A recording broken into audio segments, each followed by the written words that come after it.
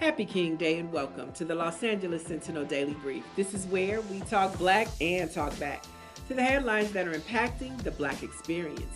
I'm Neil Anderson and here's what you need to know for today.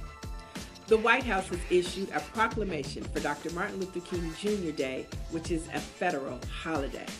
The Biden administration wrote, "Today we honor the Reverend Dr. Martin Luther King Jr. by continuing his unfinished work to redeem the soul of America. But the work continues because it remains unfinished."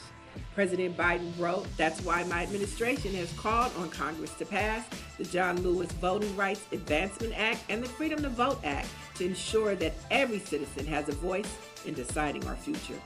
Today also makes it a day of service, an act that the Obamas amplified during their time in the White House. So we encourage you to volunteer your time with community service acts or make a donation to your favorite nonprofit that's investing in our community. And in the words of that R&B Dr. King anthem that had Whitney Houston, New Edition, Tina Marie, and so many others, don't play on the holiday, work to find a better way. Now, for the latest in black news, you want to visit lasentinel.net and be sure to check us out wherever podcasts can be found. I'm Neil Anderson and you have just been debriefed.